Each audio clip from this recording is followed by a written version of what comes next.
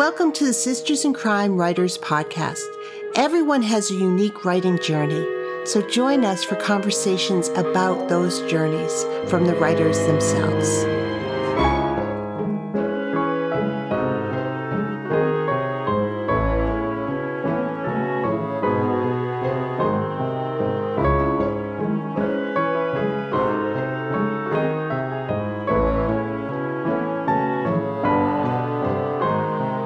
Hi, this is Julie Henricus, the Executive Director of Sisters in Crime, with just a quick reminder. The Eleanor Taylor Bland Crime Fiction Writers of Color Award submissions are due by March 31st. This $2,000 grant is for emerging crime writers of color. You do not have to be a Sisters in Crime member to apply for it. Please send it to friends, apply yourself, let people know about this tremendous opportunity. Thanks. Hello, it's Julie Henricus, the Executive Director of Sisters in Crime, and I am delighted to welcome Misty Simon to the podcast today. Misty always wanted to be a storyteller, preferably behind a Muppet. Animal was number one, followed closely by Sherlock Hemlock. Since that dream didn't come true, though, she began writing stories to share her world with readers, one laugh at a time.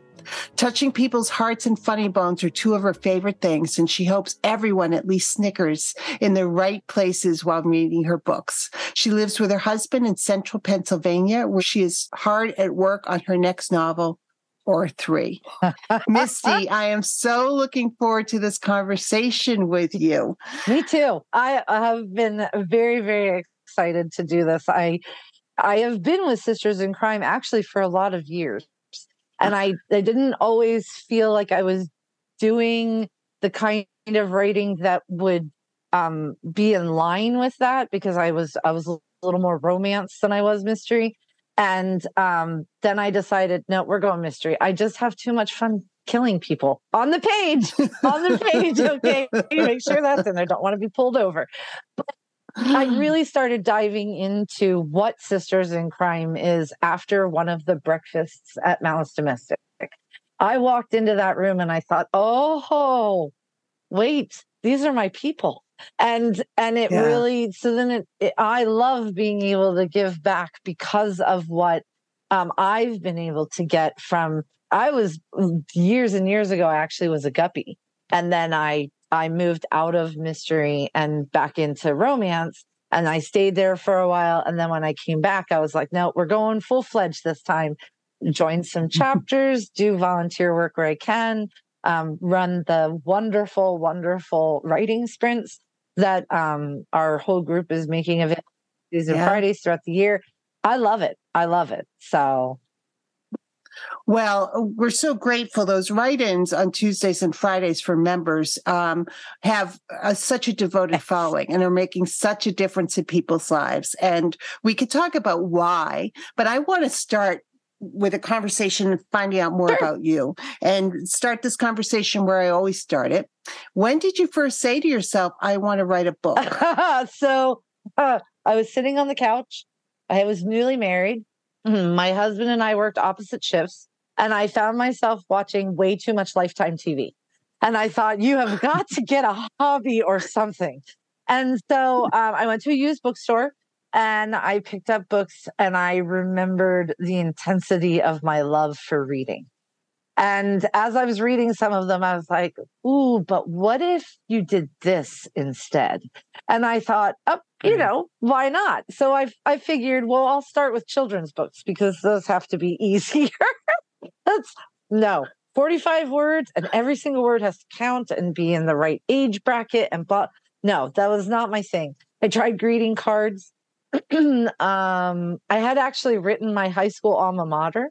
And so that used to actually go on my query letters at the bottom, when you do that paragraph of why, like, what kind of clout do you have? Mine was, I wrote my high school alma mater, which was funny. I met somebody like probably 12 years later, and I was telling that story, and the lady whips around and she says, oh my God, was that you? We still talk about that. And I was like, all right, well, I was trying. Okay. But the more that I really explored what I wanted to do through a series of online classes, because I thought it was romance, was I really realized that Murder, She Wrote, Perry Mason, Columbo. Those were the things that I used to watch with my grandparents a lot. Mm-hmm. And I just thought I have a knack for the puzzle pieces more than I do the black moment in a romance. And so I kind of parsed them together. My first series came out in 2005, or started in 2005. I did not know the rules. So if anybody ever wants to read those, please be aware that they are incredibly sexy, because I was not aware that that's not how you're supposed to start out. And it just brought me such joy. So I am not one of those, I started writing when I was 7. I have a couple of different stories that were like part of like projects involving, English and that kind of thing. I did want to be a Muppeteer, but not because I wanted to do the storytelling aspect so much as I wanted to do the acting aspect. And I actually did train to be an opera singer. And I have a 3.5 octave range. I don't do that anymore, but yeah. So, but even then I would realize that if you put me on a stage and you asked me to do something, I would get laryngitis. I could sing anywhere else, but the second that you expected me to perform, that was a whole other level of, so being able to write it, I don't have any trouble doing these kinds of things, book clubs, anything where it's going to be a conversation. I am totally on board with that. I can teach mind mapping classes because there's a lot of back and forth in those. But anything where I just have to stand up there by myself and recite things, no, that I don't do well. It's my flaw. That's okay. Everybody's got to have one. That's okay. It's okay. And it's nice. I mean, a 3.5 octave range is huge. I love hearing, though, that you decided to write. Yes. You really started to build your craft later, because I think that's helpful for people to hear. I mean, not super later, but it's something that you sort of started to think about. I could tell this story or differently, or rewriting in your head.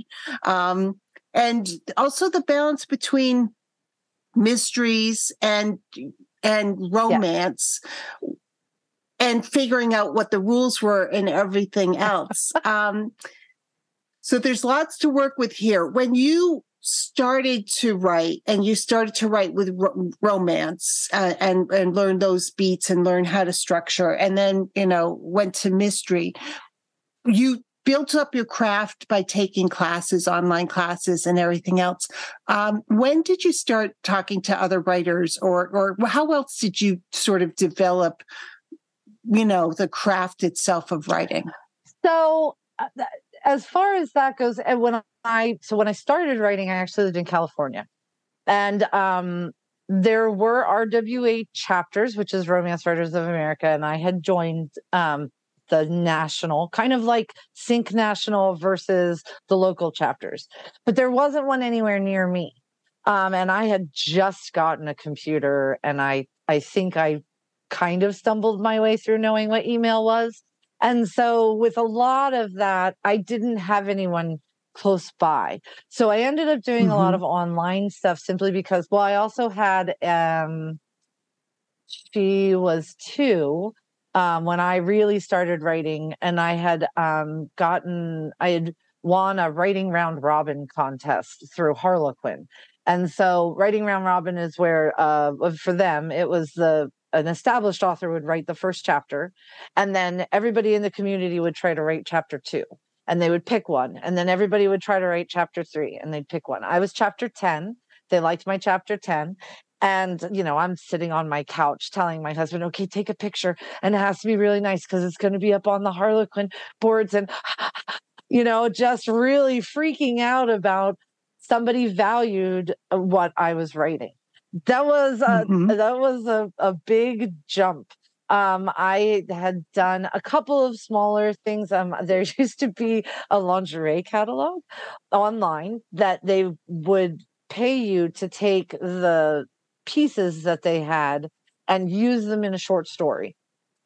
And so I that was my first paying gig ever, $200 to talk about some lingerie and a feather boa, I think is what I used.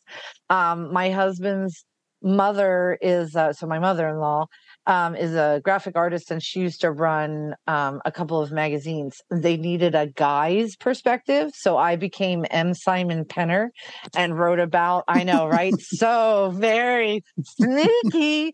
But yes, M. Simon Penner. And I wrote articles about antique cars to get guys to want to read this country review magazine. So it was little sporadic things.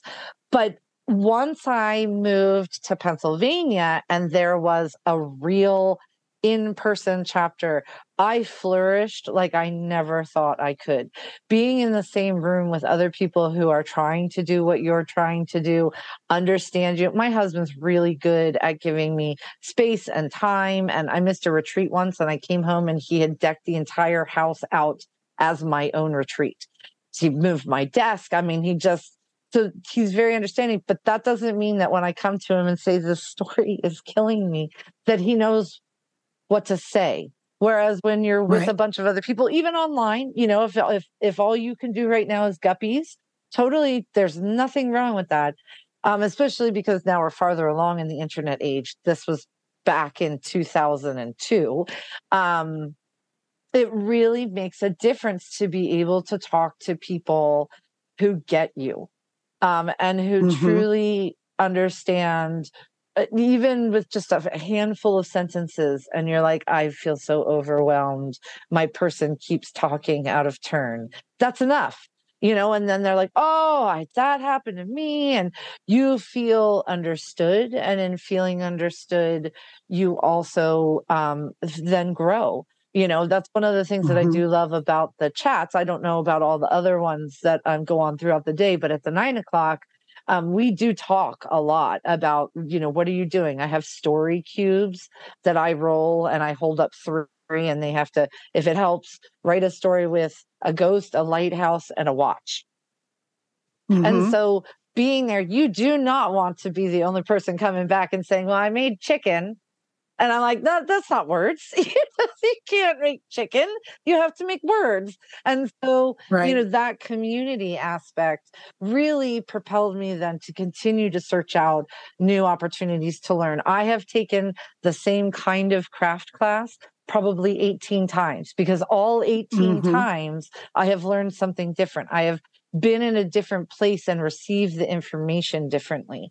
And I will always be a huge, huge believer, especially in the classes that Sisters in Crime puts on, the webinars that you have available. I mean, you even go back and read some or go through some that you've done before, because you may hear it differently. You may have missed something last time because your focus was on figuring out characterization, but there was that thing about setting, and I wasn't ready for that, but I am now. Right. So, I feel like there's a lot to be said for keeping your hand in craft. No one is ever perfect at this.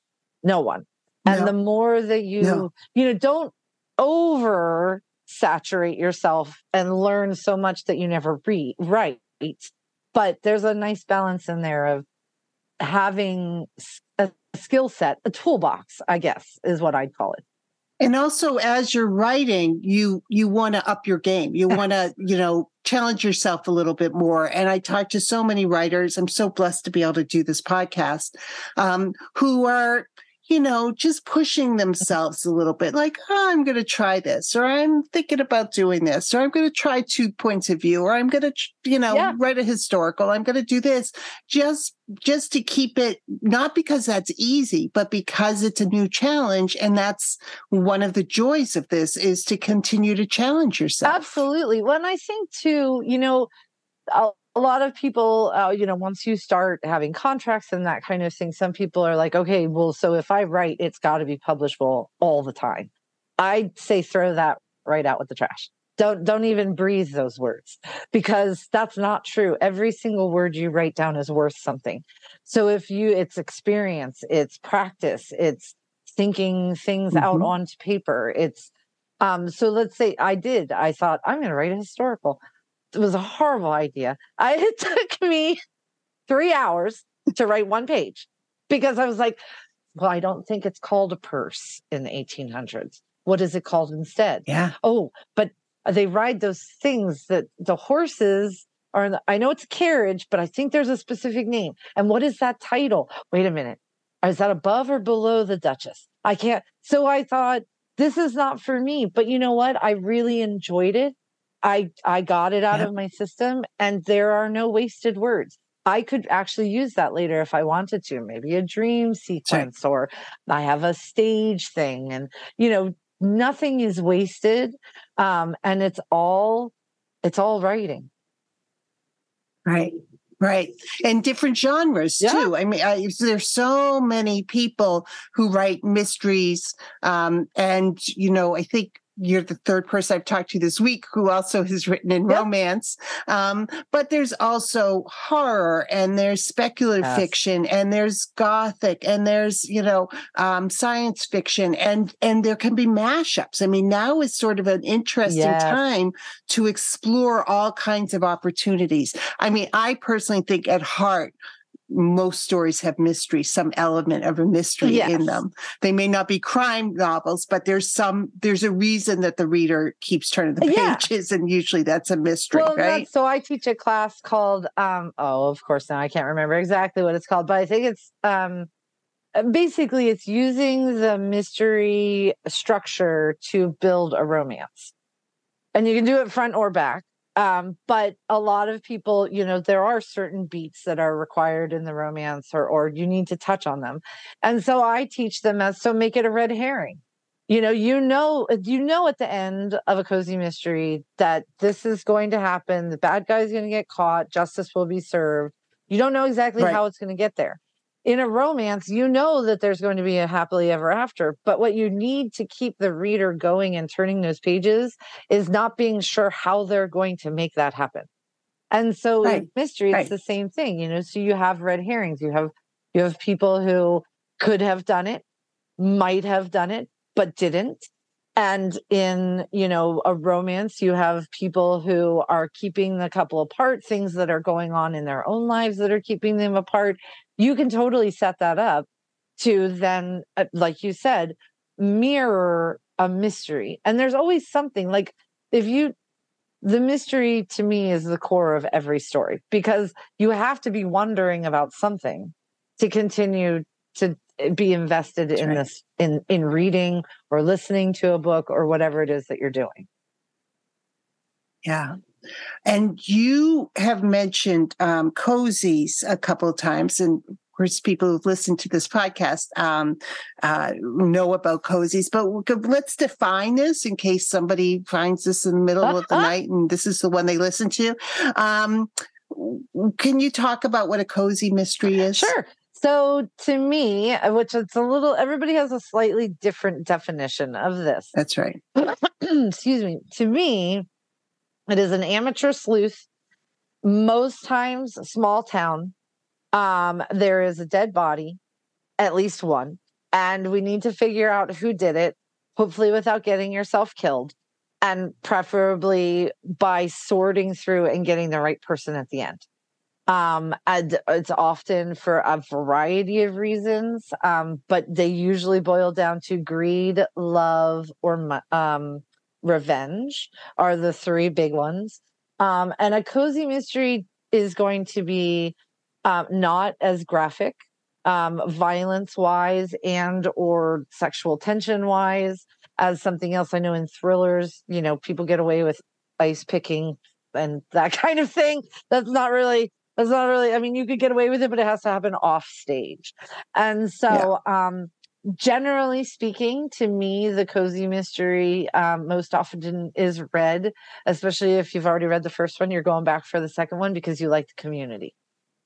And you want to know how great Aunt Myrtle is doing. And you want to know whether or not Mama Shirley has finally managed to tip that thing over. And so I think that people really enjoy the justice aspect of it because they know, just like with a romance, there's going to be a happily ever after.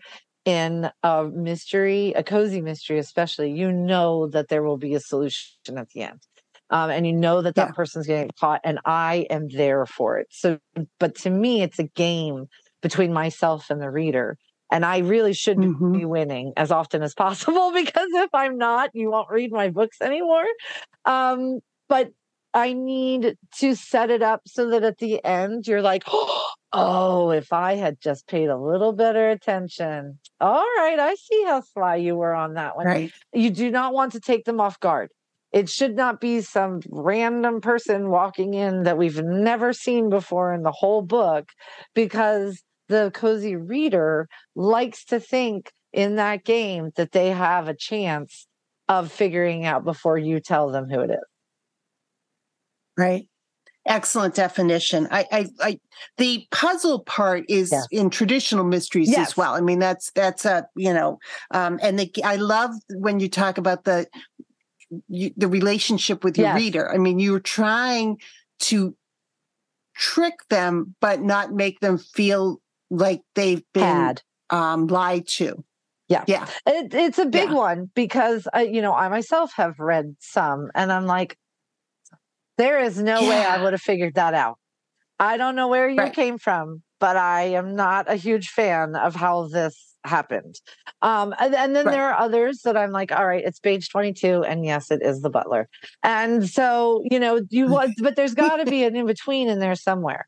I want people to think to themselves, like I said, oh, okay, I see the three things that I missed that would have, I remember when they mentioned that, I should have paid attention. Those are the ones that I feel are the most successful, where you are being fair with your reader. They should be able to at least have some clue that someone is coming in and doing bad things, and maybe some ideas, so that they can be taken off guard at the end, but they should not be bamboozled. Right.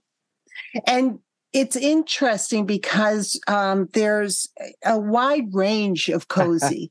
There's the very cozy. So, usually has some kind of a craft or something else, and maybe, lots of pets, and it's just the tone is very light and very, but there's also, I'm going to say dark cozies, but there's more realistic cozies. There are cozies that take place in a neighborhood in a city. There are, cozies that just have a little bit more of an edge. And we're talking about American cozies. Right. I mean, in the UK, cozies are always a little darker. I mean, Midsummer Murders, man. When you watch those, because I went in and I'm like, oh, Midsummer. So this is going to be like, and I was like, oh, wow. I think it was like the second show or something, and there were things going on, and I was like, okay. But I would still call that a cozy, right? Oh, absolutely, because in the end, it is the amateur sleuth. It doesn't have to be a small town. I do feel like you're better served if it's a community. So even if you're in New York City and it's for instance, Netflix, or is that Prime? I know it's Netflix.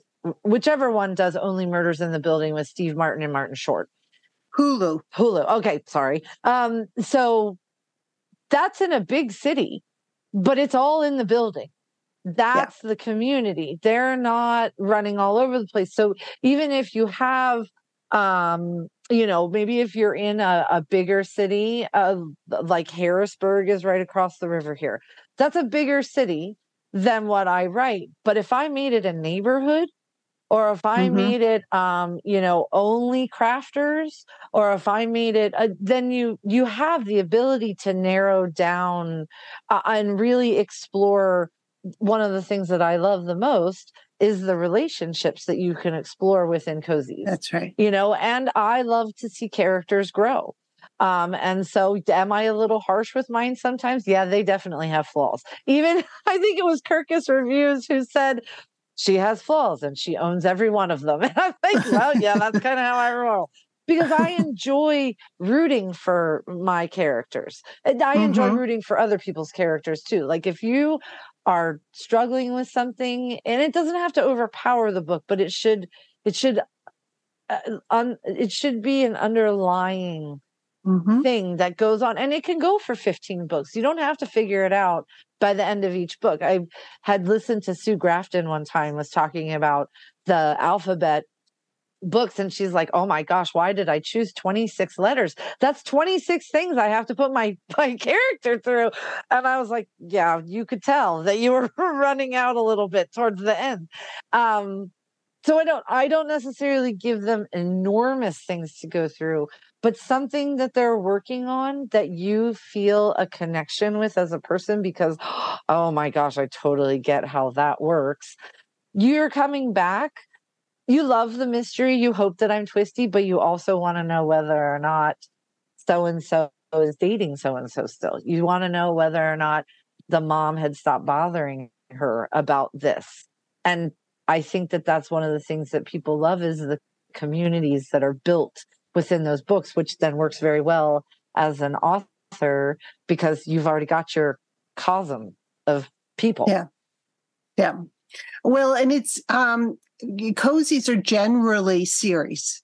I can't really actually think of a standalone cozy, and maybe there is one, but generally they are series. If you're an indie author, you need to think about how many books you want in the series, or think of it in three book chunks or something. If you're a traditionally published author, it's based on your book contract, yes. And you hope they renew it. But if they don't, you have to, you can also go self-publish if they don't renew it, because that's actually so. The Tally Graver Mysteries is how I started with Kensington, and I did 5 books with them, and they liked them, but they are popular on the ground, but not necessarily online.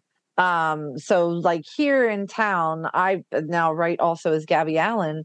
I can't get anybody to buy a Gabby Allen book, but they all want those Tally Graver books because they're set here in Mechanicsburg. I don't call it that because I don't want to get in trouble for killing everybody in town, but they're set here. I cannot tell you how many people are like, when is the next one? And I'm like, well, Kensington. And they're like, no. See, that's not an acceptable answer. Let's rewind, try that again. Where's the next one? So I did ask Kensington, can I, is it going to go against my contract at all? And they said, no, you gave it to us. We decided not to do it. So it's yours. So Par for the Hearse is coming out. Well, it was supposed to come out already, but I'm working on it. And so you can continue them on your own. And, you're right. So, and sometimes you don't know. So with a traditional house, you could want to write 23, and be Donna Andrews with Meg, who I adore. But you could also be me with 5. And if you don't want to continue on, what do? Well, you either start a new series or figure something else out. And I think, as an indie published author, which I also do that for paranormal mysteries, you do want to kind of know ahead of time how many books you might want to do, just to have sort of an idea of how big do you want to get in each book. Because if you're going to do 3, then you do want them to be kind of bigger because you need, to do the whole arc within a 3-book series. But if you're going to have 15, you need to take smaller steps because you're going to get into the same place, but you have a whole lot of books to get through before you get there. That's right. That's right.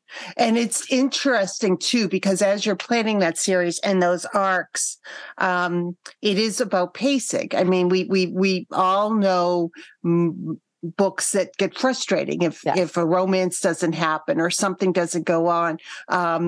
But, again, it's your relationship with your readers. You don't want them to be frustrated, but you also need all of your books to stand alone. Yes. So if somebody finds you in the middle of the series, they may not understand everything, but they can read the book and still enjoy the book as a book and maybe go back and read the beginning. I mean, as a reader, I do that. I'll discover a book in the beginning of a series. And sometimes in the middle, the books are also better because they kind of work their way out. As an author, you kind of hope that they are, because I don't want book 1 to be better than book 5. I No. mean, you would really rather be, moving forward. And I do think that there are, there's some leeway, I will say, given with the cozy mysteries, because there's a certain suspension of disbelief that you're coming in with anyway. Let's be honest. How many of us truly are going to find a dead body in the backyard and be like, guys, I've got this. I'll let you know who it is in 22 pages or so. No, Yeah. you're calling the cops. And even if you get bamboozled into it, or if, God, heaven forbid, somebody actually thinks, well, they look at your search history and think, oh, maybe she did do it. That's awfully convenient. You still, in the end, as a reader, you're coming in knowing for certain that this amateur sleuth is not in real life going to be the one who Right. would necessarily have this kind of leeway, this kind of grace from the cops who are like, seriously, go home. But in the book, they're like, oh, thanks for giving us that clue. We really appreciate it. We'll run with that now. But I do feel like then if you're going to take that suspension of disbelief, don't exercise it too much by then giving me characters that I can't connect to. Mm-hmm. Because that's too much suspension of disbelief. And so I like to give more realistic characters. Like I am not the one that you want to read if you never want to see a swear word. I'm just not. I don't live in Mayberry. And if someone were to come up to a cop and say something nasty, he's not turning around and saying, you are a pain in my hiney. No, that's not the word that's being used. I don't use a lot of swear words, but I do try, and I do stay away from the hardcore ones. But sometimes they're appropriate. And Mm-hmm. and I have heard, I tend to be a little fringy on, I am not the tea cottage. I love reading those. I'm not always as good at writing them. Although I did have an idea about some witches that own a bakery, and I'm kind of excited about that one. But on the whole, I'm writing Ren fairs. I'm writing people who drive glass bottom boats and clean houses and live above a funeral home. And so that's my fringe. So then I try really hard to make sure that the relationships are solid and that you will read them and go, oh my gosh, how do you know my Aunt Marg? Yeah. Yeah. Yeah. And you said that you also write paranormals. Yes, they're fun. And that's so this is a decision that people need to make or think they need to make, or if you're traditionally and Yes. Do you write under the same name? Do you write under derivative of a name? Do you have a completely different name? You said you also write under Gabby Allen. Do you write your paranormals as Misty Simon? Yes. So Gabby Allen was not my choice. Gabby Allen was requested by a publishing house because they wanted to separate from the Tally Graver mystery series because that was small town Pennsylvania. These new ones are like out on an island off the coast of California. So they were different enough that they're like, I think we could do some good things with a new name. They were also being positioned as rom cozies, so like rom-com cozies. And so that's fine. But it was really funny because I was looking at the Amazon reviews, and after it went to NetGalley, the first Gabby Allen did. And there's somebody who says, I can't wait to see who this author actually is because I know that voice. And I was like, oh, uh-oh. Okay, that's both a compliment and a uh-oh. Whoops. But then Publishers Weekly outed me anyway, because in their review, they put Gabby Allen, who also writes the Tally Graver mystery series as Misty Simon. I called Kensington and I'm like, I didn't say anything, I promise. And like, no, that's fine. Don't even worry about it. I think that if you're going to do something very different, so let's say, for instance, that you write traditional cozies and you've got the tea cottage and the cats and the library and the sheriff boyfriend, and they're no real blood on the page. They're very tame and more like a Hallmark-esque. that's one name. If you then decide to go do like urban fantasy vampires with like brutal killings, Right. that needs a different name. People need to be able to know what they're getting before they get in. And Right. so the paranormals I did choose to put under Misty Simon because they're close enough. I mean, they do have paranormal, but I actually wrote a series a while ago called Adventures in Ghost Sitting, which is a play off of Adventures in Babysitting from the 80s. Yeah. So all of the titles are 80s. Desperately Seeking Salvage, I Wear My Ghost Goggles at Night, All Died Out, Don't Dream It's Rover. And so like those, she owns a junkyard. Everything in the junkyard has a ghost attached to it. They're all very badly behaved. Her mom passed away and put herself into a Victrola. And so when she doesn't want to hear her mom talk anymore, she just leaves the needle off the record. Because who doesn't want to do that sometimes?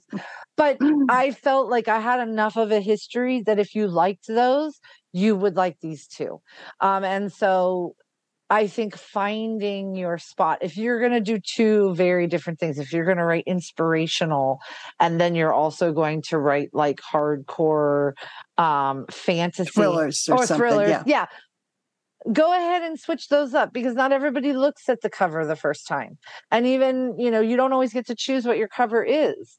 And so if at some point things change and you're traditionally publishing and they're giving you covers that are not really telling the full truth, I would rather people pick up something that they're going to love than to accidentally pick up something and, ooh, I got your money, but you're going to hate me and never buy anything else again.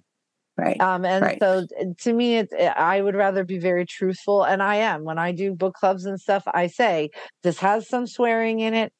And there is some, there are double entendres. If you don't like it, let me point you over to somebody who does write the kind of stuff that you love, because then you might take a chance on me later on.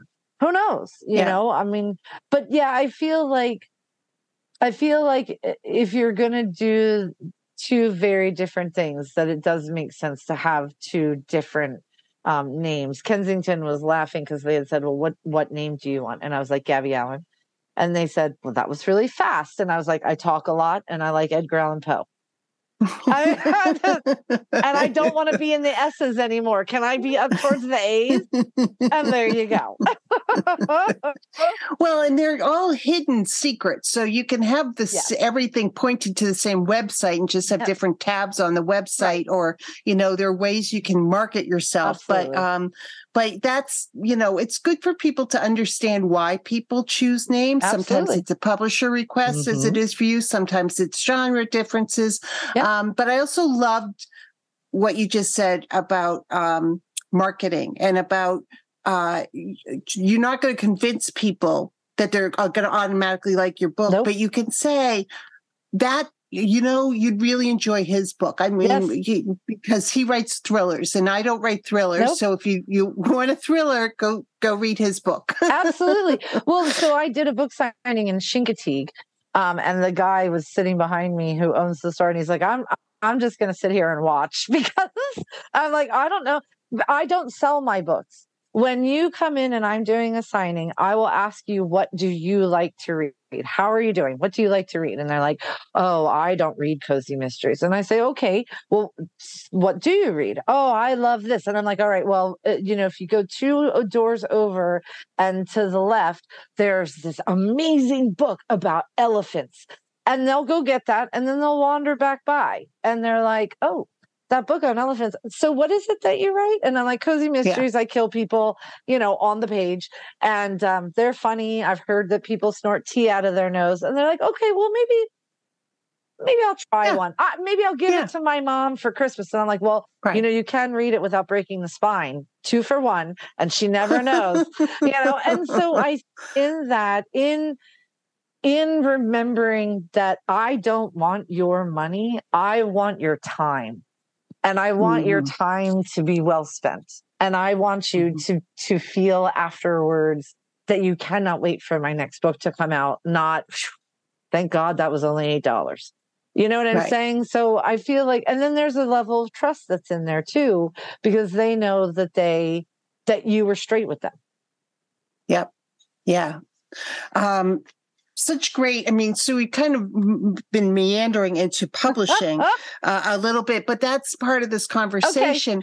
Okay. But bringing it back to writing, yes. You work with writers on plotting. Can you talk about your mapping strategy? I can. So that was it was not meant to do that.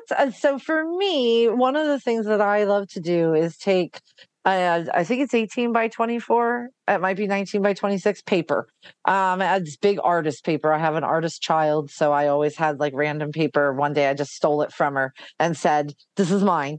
And so I had learned this method. Some people call it snowflakes, call it bubbling, mind mapping. Basically, especially with mystery, you put the dead person in the middle, and then you radiate out from there little spokes, and those are the reporter questions: who, what, why, when, where, how.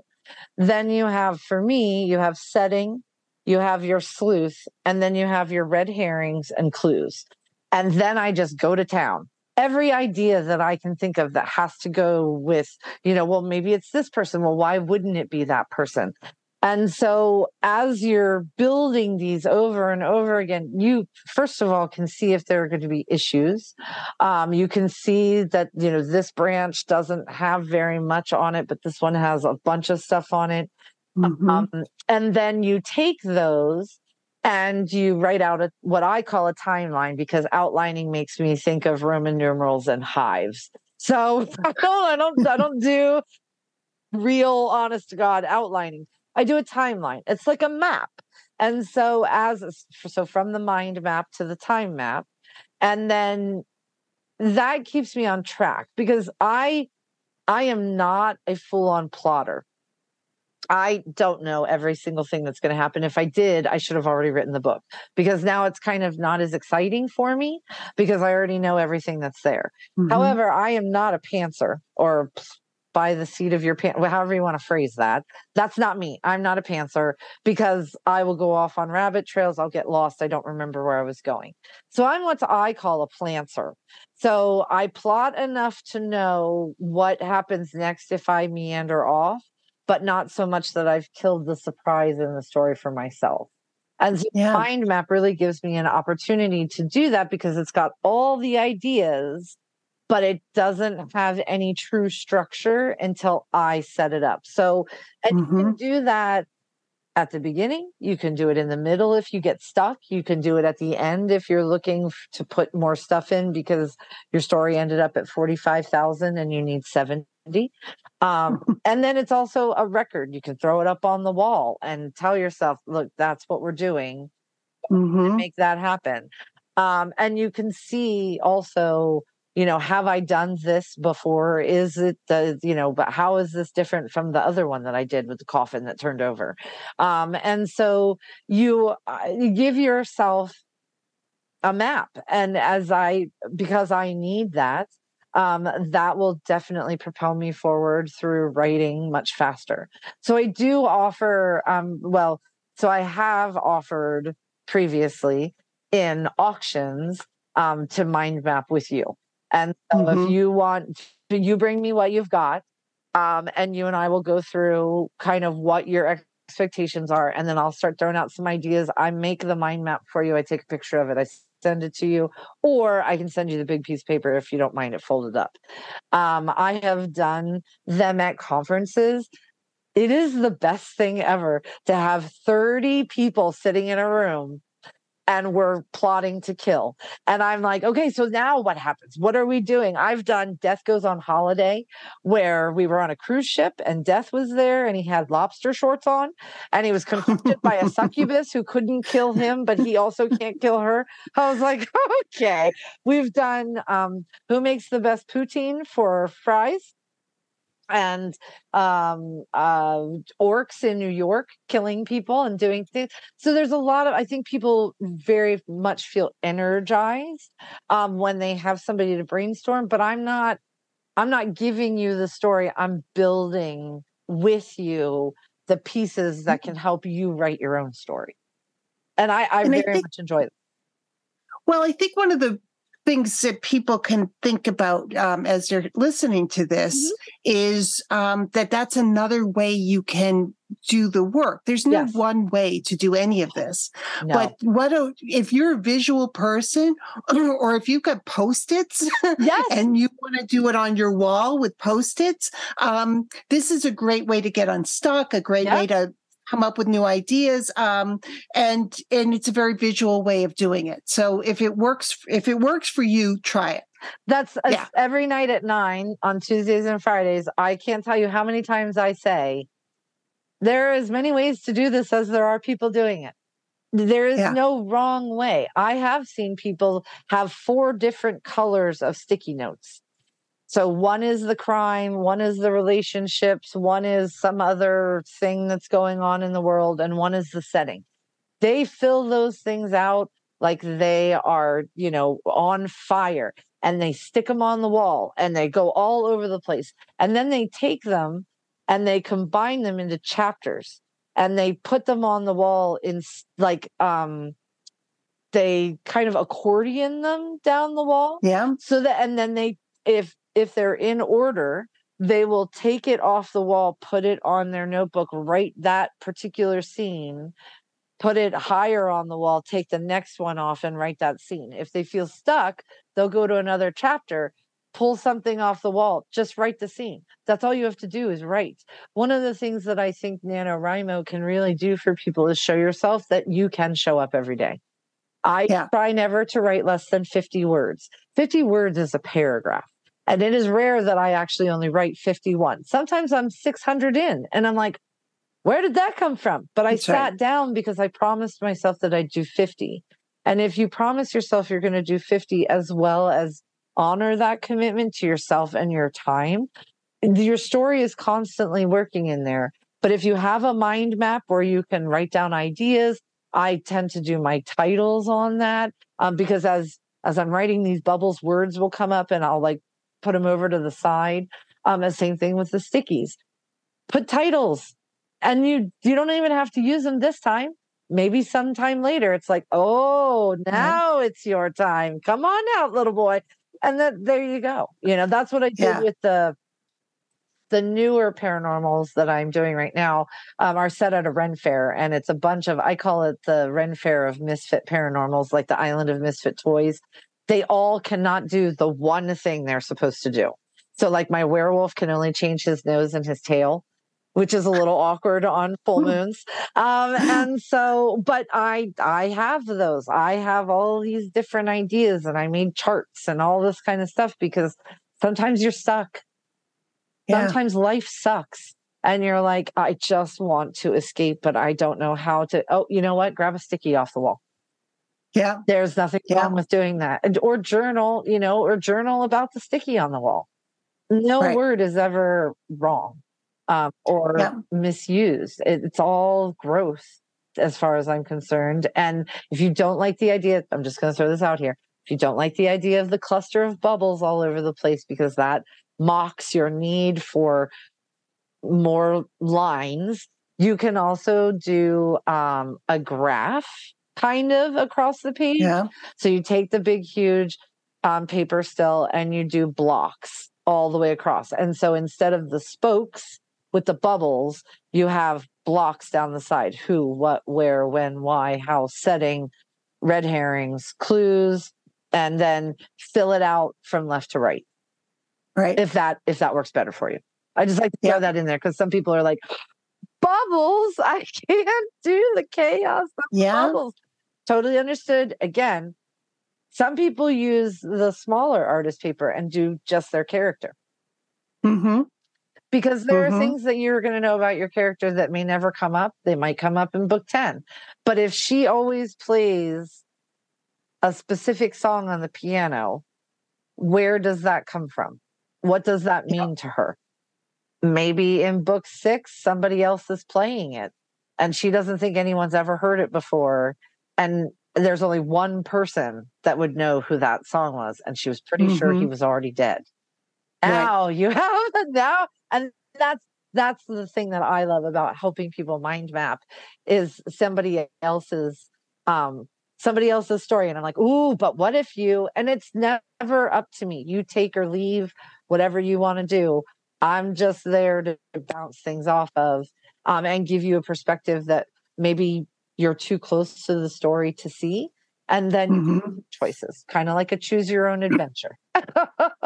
Well, which is also why you can use this exercise and work with somebody else. You can find a partner and say, we're going to do this together, because you can get in your own way. And when somebody else is telling you their story, you can see things that they can't. Yes. Well, and you also, so I call it your filter. And to me, it's all of the strings and pieces of your life that have come together to form who you are. Something comes at you and goes through your filter, that will very much affect me differently than it would you, Julie. Because depending on what the thing that's happening is and what you and I have previously been through in our own lives, some things are going to hit me harder than they are going to hit you. Some things are going to hit you harder because you have a different experience than I do. Okay. So when you're doing that, those are the kinds of things that you want to give your character. But sometimes you're too close to that because you're trying to make it too much like you. And so having a different person who says, well, why does she always wear brown? And then you're like, well, because it's, she likes the color. And I'm like, well, what if she always wears brown because like 10 years ago, somebody told her that she looked nice in it and she hadn't gotten compliments in so long that she just stuck with it and then got a little bit obsessive about it. And you could have her then grow out of the brown, start wearing some black, maybe a purple shirt shows up. And so you're showing as opposed to telling her growth out of not thinking she's worthy of more than a compliment that she looked good in brown. She is now growing into being able to show who she should have been all along before somebody else got hold of her. Yes, yes. But it's also so valuable to take those characters and write those things down because in the first or second book, you may not have noticed that she's always wearing brown. Yes, absolutely. But once you figure it out, you can weave it into the rest of the story. And don't think you're going to remember all that because you're going to forget the name of the song in the book that you needed. Yes, absolutely. Absolutely. I've got more stickies than I know what to do with. And I love the stickies with the lines on them that look like little pieces of notebook paper. I stick those things all over the place. I do also, however, go to Knock Knock, which is a paper company that makes like really funny paper. So I have a pad of stickies that are called Nag Notes. And those are the ones that I fill out for my husband and stick on his computer. Do that. That's what I'd like you to do. They also have paper temper tantrums, which are fun. So if you're having a moment, you take off one of the paper temper tantrums and you just write all the stuff. But they're very useful for characters also. Because if your character in the moment is like really irritated about something and you want to know how they would respond to that, have a little paper tantrum for them. I have written scenes in email. I've written scenes in Facebook DM to somebody else, and then I just took it off and threw it in. I have dictated them through my phone. I've written them on text. I have done everything because look, you're going to have days that are going to suck. That's just all there is to it. But take 5 minutes and sit down somewhere, write it by hand, change it up. If you feel like you're getting bogged down because you also use your computer for the bills, then move to a different spot and take like your phone with you and just type away into the text system. Yep.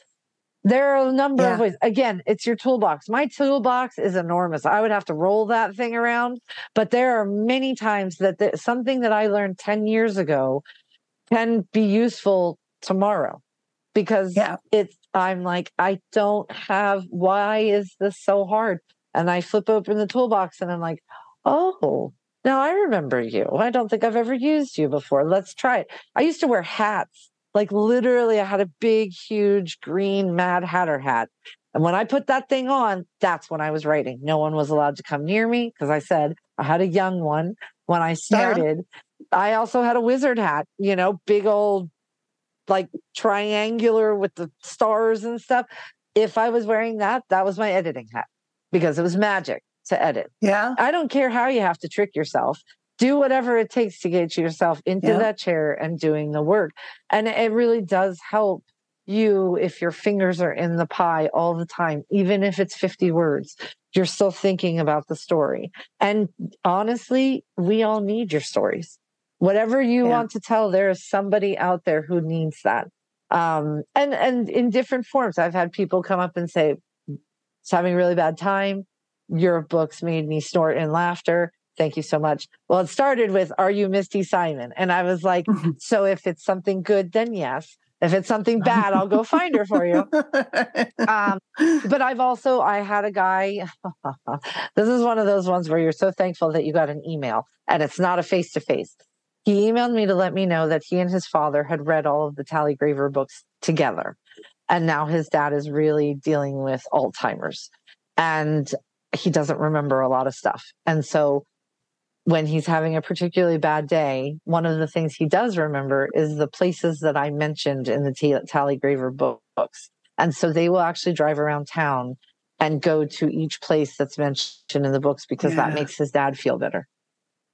You don't write a murder mystery thinking that that's what you're going to do. Right. But when you do that, that is a beautiful thing. I connect with people through my stories that I will never get to meet. And yet somewhere in their head are our words, our characters, our feelings, our being able to get through a dicey situation with your head still on your shoulders and perhaps a better relationship. So please write me a story. Please write me whatever you want to, because I want to see that. I want to see how you see the world. And then, it touches people's lives and everybody, lots of everybody's will want to read what you have to say. Yeah. Well, and using the perspective of different people and telling different stories is also so critical so that we don't all see the world the same way. And we need to see, and as readers, to enjoy other life experiences than ours because it makes it richer. It's a wonderful thing, right? Absolutely. I am so loving the plethora of different kinds of stories to be able to read and see how other people view things. It doesn't always have to be me. I don't always have to be the one telling the story. I want yours. To some people who grew up in, a really intellectual home will have different experiences than some people who, fought really hard to get taught how to read.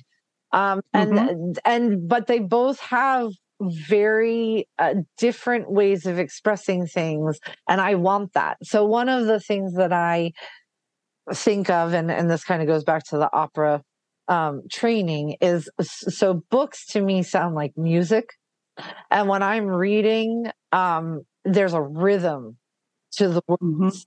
I love a rhythm that I have never experienced before. I will want more of that rhythm when I see what you have to say and what you feel. Those are the ones that I'm like, oh, bring that over. Was that a bossa nova? Let's do that one. So my grandmother danced for Arthur Murray Studio until she was 92. And so, the music is a big thing here, but I want your stories. I want to see stories with people that are different than me, or if you had those two circles that everybody always likes to cross or uncross, we could have a sliver in the middle. Absolutely. But I want the ones where I'm like, now that is interesting. I never thought of it that way. That is so cool. Bring me more of those. Yeah. And thankfully there are more and more stories being written these days. I feel like we're in a golden age of crime fiction in so many ways. I agree. And, unfortunately there was a time, and I'm not saying it's completely past, but it's not as, I think, hope as bad as it was, where the answer would be, oh, we already published a book with a trans person this year. Right. And I'm like, this year, that's a sentence that you're okay saying. And, so with indie publishing, which I know a lot of people really want the traditional publishing path, I do understand that there are benefits to it. There are also a lot of benefits to the self-publishing path. And one of those benefits is being able to tell the stories that you want to tell and finding your group and then growing that group from there. And there's no telling what you can do. Romance has been indie for years. There are people in indie. Colleen Hoover started as an indie. She is now like the best. She sells more books than the Bible in a year. And so it is possible to do that. I would highly recommend an editor and a formatter, and don't throw it out like you just put it on a piece of paper with crayons. But, and then you talk to the kind of people that you think are your core readers. Those core readers have friends that are not exactly like them and say, oh my gosh, you have got to read this book. It was phenomenal. And then it's grassroots. I've heard street teams are coming back, which I would be very excited about that, because again, that's the reader. I don't need to impress the people in the industry. I need the people who are reading me to read me. That's right. That's right. And on that, that's a great way to end this conversation, because it's such it's all about the readers. It really is. All about the readers. What are you working on now, Misty? Par for the hearse. It's the 6th Tally book. I'm very excited about it. I am resurrecting an amusement park that has gone, it's a speed track now. And so my family has, so when we used to do family reunions, there are like 400 of us in the area. So we rent an amusement park for the day to fit everybody. That you have to be careful, because if you see somebody who's cute, you need to make sure that they're not actually related to you, because they might be. So and you got to know how close. This is, by marriage, should we get out the family tree?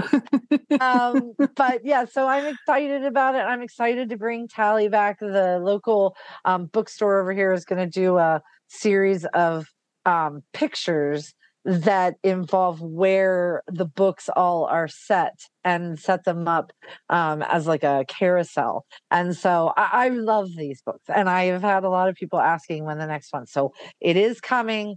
I promise. Max and Tally are doing their thing, and we'll get there. That's awesome. I just need to finish it. And also, she's mentioned this, but we have write-ins for Sisters in Crime members on Tuesdays and Fridays. And Misty is frequently the 9 p.m. Eastern time host. So, Sisters in Crime members are in 13 different time zones at this point. So we try and offer them in enough time zones that people can come at different times. And I am so grateful to the tremendous group of volunteers who are running these write-ins, because the enthusiasm and the care and everything else is just great. And the writers are enjoying them. So if you're on a 9 o'clock write-in, Misty may be there with you. Yeah. All right. And they're a lot of fun too, because I think there are some people who are like, I wasn't going to write today, but then I didn't want to miss this. Yeah. And so, even if you come in and write 150 words in 2 sessions, okay, good for you. That's 150 words you didn't have before. That's and you exactly were just going to sit down and YouTube surf. So you have won. That's all there is to it. Yeah. So that's all there is to it. I mean, and that's the beauty of these write-ins. Yes. So, Misty, thank you so much for a great conversation about writing and about different ways of doing it. Thank you. Absolutely. And if anybody has questions, pop over to my website, mistysimon.com. There's I didn't call it a contact page. I think it's called Give Me a Holler, because as you do, send me your question. If I can answer it, I will. I've been writing for 24 years. I have been publishing for 18. I have done a lot of different things, made a lot of different mistakes. So if there is something that I can help you with, I would be more than happy to have that conversation. Thank you so much. Sure. Thank you, Misty. Okay. Have a great day. Thank you.